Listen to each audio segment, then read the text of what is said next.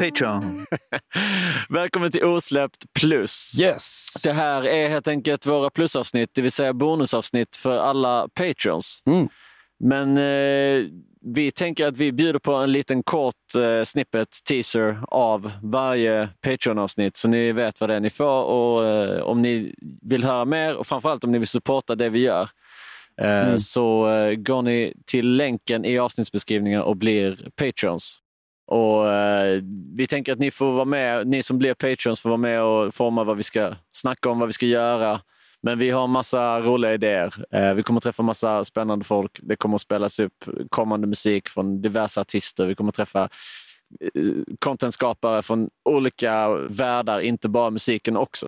Precis. Det här är lite mer, vad ska man säga, en spin-off. Det är bara intressanta människor som vi tycker om. Så bli Patreons och supporta podden så vi kan fortsätta göra det här. Så blir vi evigt tacksamma. Ja.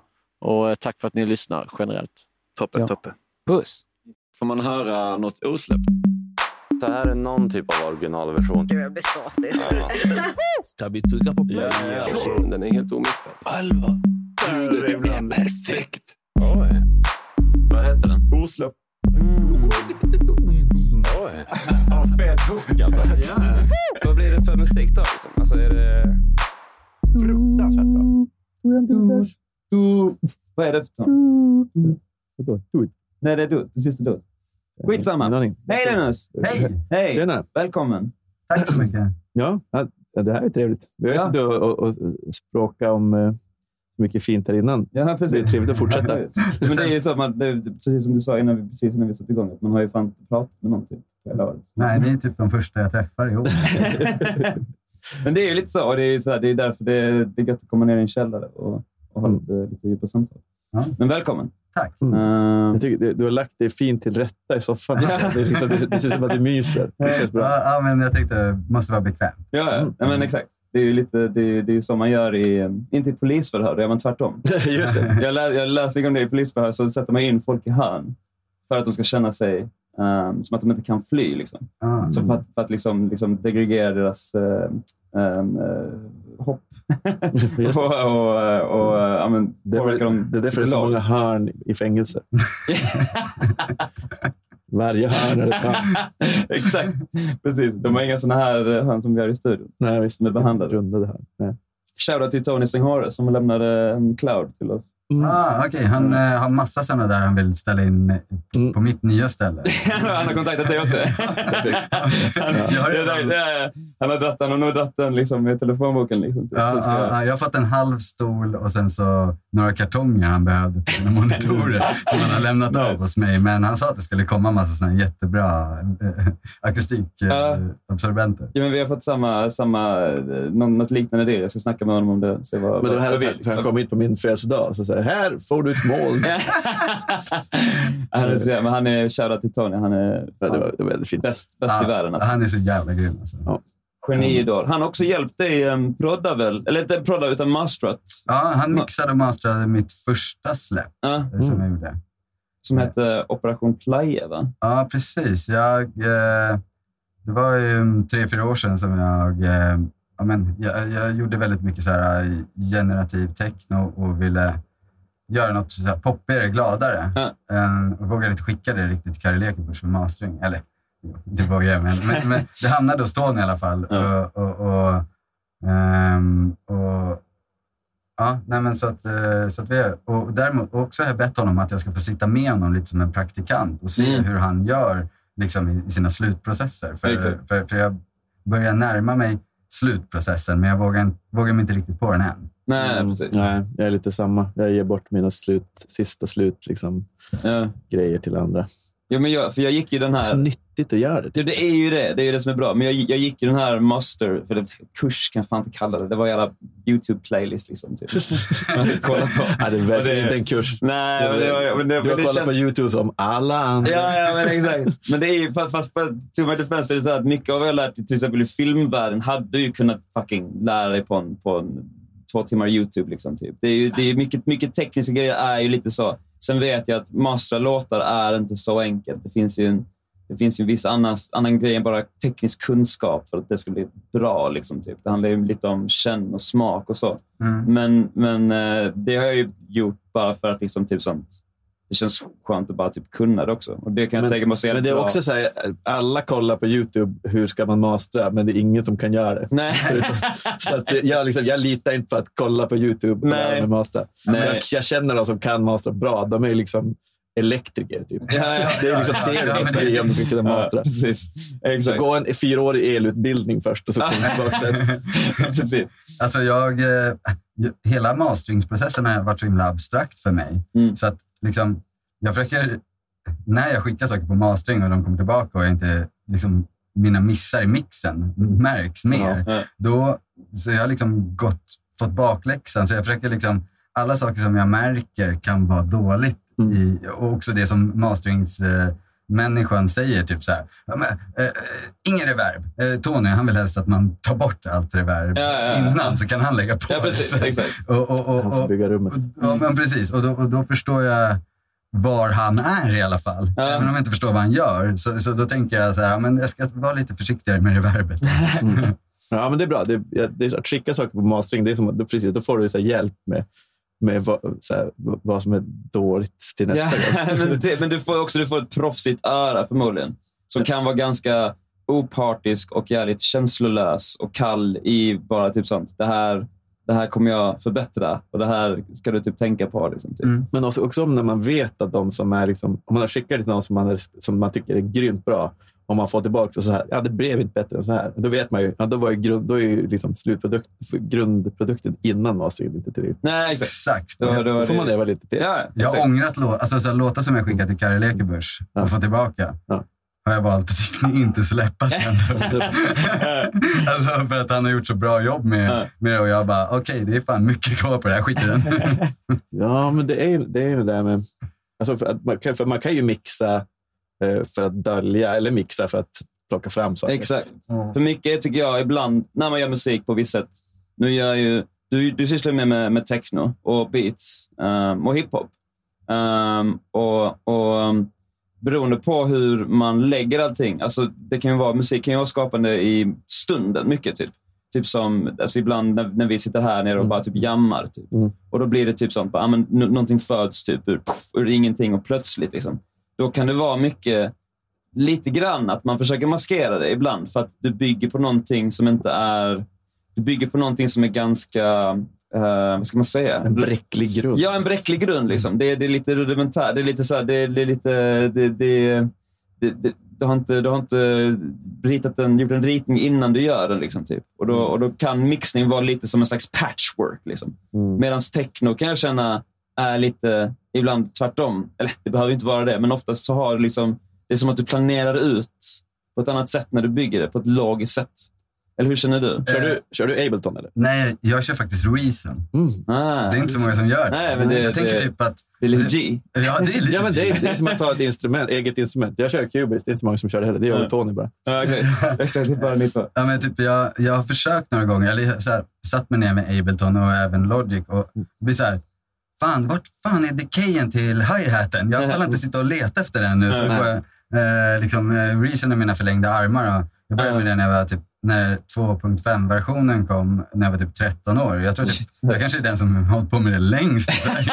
Förutom någon jävla kuf någonstans. Ja, men det är sjukt just det där med, alltså, man behöver inte byta då. Jag tycker att har man hittat sin, där man kan liksom göra allt tillsammans, då ska man inte byta. Nej, exakt. Och de smälter ihop lite mer och mer. Alltså, alltså så här, alla är öppna för VSTs och liksom nu när jag började då kunde man inte använda sig av audiofiler i Reason och nu kan man ju använda det som ett inspelningsprogram om man vill. Eller jag har inte gjort det men det går ju. Så att det känns ju mer som att dagen är ju typ bara där det händer och sen så kastar man in oftast mer och mer olika VSTs och så i andra sammanhang. Exakt. Men nej, det är alltså, det är inte som typ, jag tänker mycket på det med typ, jämför ofta musikskaparna med video liksom, i konstform typ. Och där är det verkligen så här att video handlar ju mycket om typ att du vill ju alltid göra processen mycket mer smooth.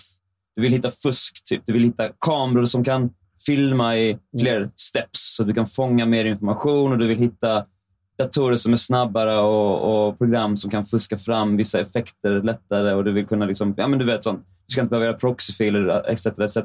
Men musik är ju redan så jävla typ, det är som att allt det där klurades ut redan i musik på något sätt. Så att det här med att hitta en smooth workflow, det handlar ju mer om typ saker som splice, där du typ istället bara, men nu hittar du typ sånt färdiga grejer och slänger in det typ liksom. Och det kan du göra i vilka, alltså det spelar ingen roll vilken dag du har. Ja, då är det ju bara liksom, precis som du säger, typ VST eller plugs liksom. Ja, alltså det du var inne på precis innan där, att hur man lägger upp saker och att saker och ting skapas i stunden. Så är det så att det här albumet som vi ska visa lite av sen, jag började spela piano för typ 8-9 månader sedan, alltså lära mig själv från YouTube, och bara för att det kom ett piano liksom, till min ägo.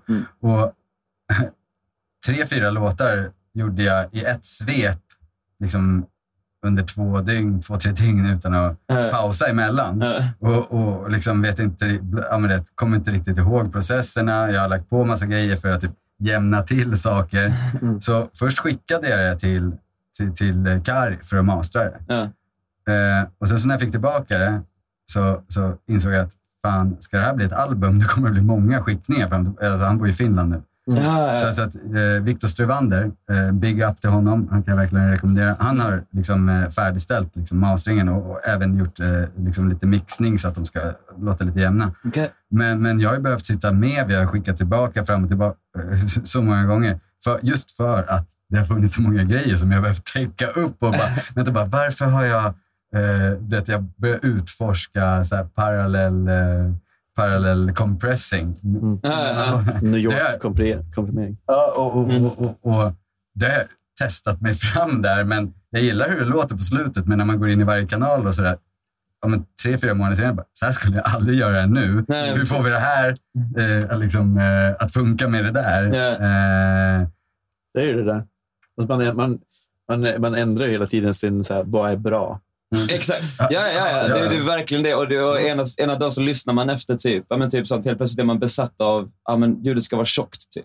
Eller ena dagen är man bara det ska vara dynamiskt, för annars är det ingen mer feeling. Typ för att man hörde någon säga det eller typ nämna det till en någon gång typ. Eller typ att du såg någon video-essay typ, när de pratar om hur bra ljudmixen är på en skiva. Jag ska låta så. Och det gör vi alla. Det är samma sak som typ alltså, med alla man känner det typ sånt man spelar band ihop också typ, att det blir så att någon i bandet tar bara men fan, jag såg den här grabbar, jag hörde det här, det ska låta så, och så måste man parera det med någon form av bara fast nu har vi ändå bestämt att vi ska ha det här soundet.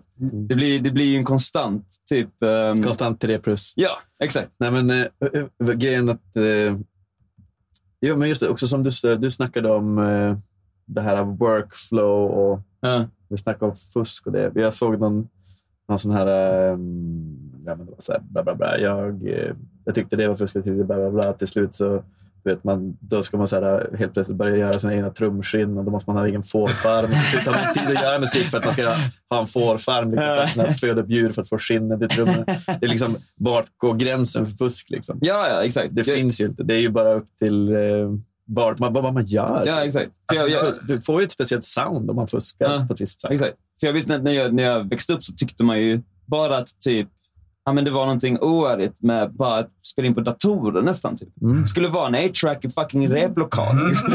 Det var det som var äkta musik. Alltså, vilket är helt jävla befängt nu liksom. Nu tycker inte jag ens, nu kan jag vara så här sånt bara, men jag skulle typ låta Logic programmera någon slags AI-låt till mig och så sjunger jag, för att det känns bara som att det är fortfarande konst liksom. Det är ju inte jag tycker inte att mängden timmar man lägger på det behöver inte översättas till ett bättre verk. Nej. Nödvändigtvis. Men oftast är det ju så. Det kan ju bli mindre personligt, tänker jag. Mindre absolut, man gör själv. Absolut. Jag kommer ju inte göra en låt som bara är hur det var än. Kanske någon dag. Men min poäng är lite att jag tycker att man ska inte lägga för mycket vikt i att arbetsprocessen ska vara jobbig. Liksom. Alltså jag personligen är sämst på att fuska. Alltså, min farsa visade mig när jag började med Reason 2.5 att What's the difference between me and you, Dr. Dre-låten, hur den takten är uppbyggd, alltså en vanlig 4/4-takt. Så här, det är typ en gång jag fuskade eller så här. Annars har jag liksom försökt testa mig fram. Hur fan gjorde han det där? Och så är jag helt fokuserad på den lilla grejen. Och sen så kanske jag bygger en låt runt alltså det jag håller på att utforska. Så jag är dålig på att ta genvägar. Samtidigt som jag läste typ så här, ja, men i något forum så eller någon så här Facebookgrupp för något år sedan, att så här, om det har kommit en ny så här midi, du kan ställa in vilken skala du ska ha i reason, och så hur många tangenter du vill att den skalan ska trycka, så även om du trycker fel så hamnar den på den bredvid. Och då var det någon som bara, ja, men jag är musikkompositör sedan 40 år.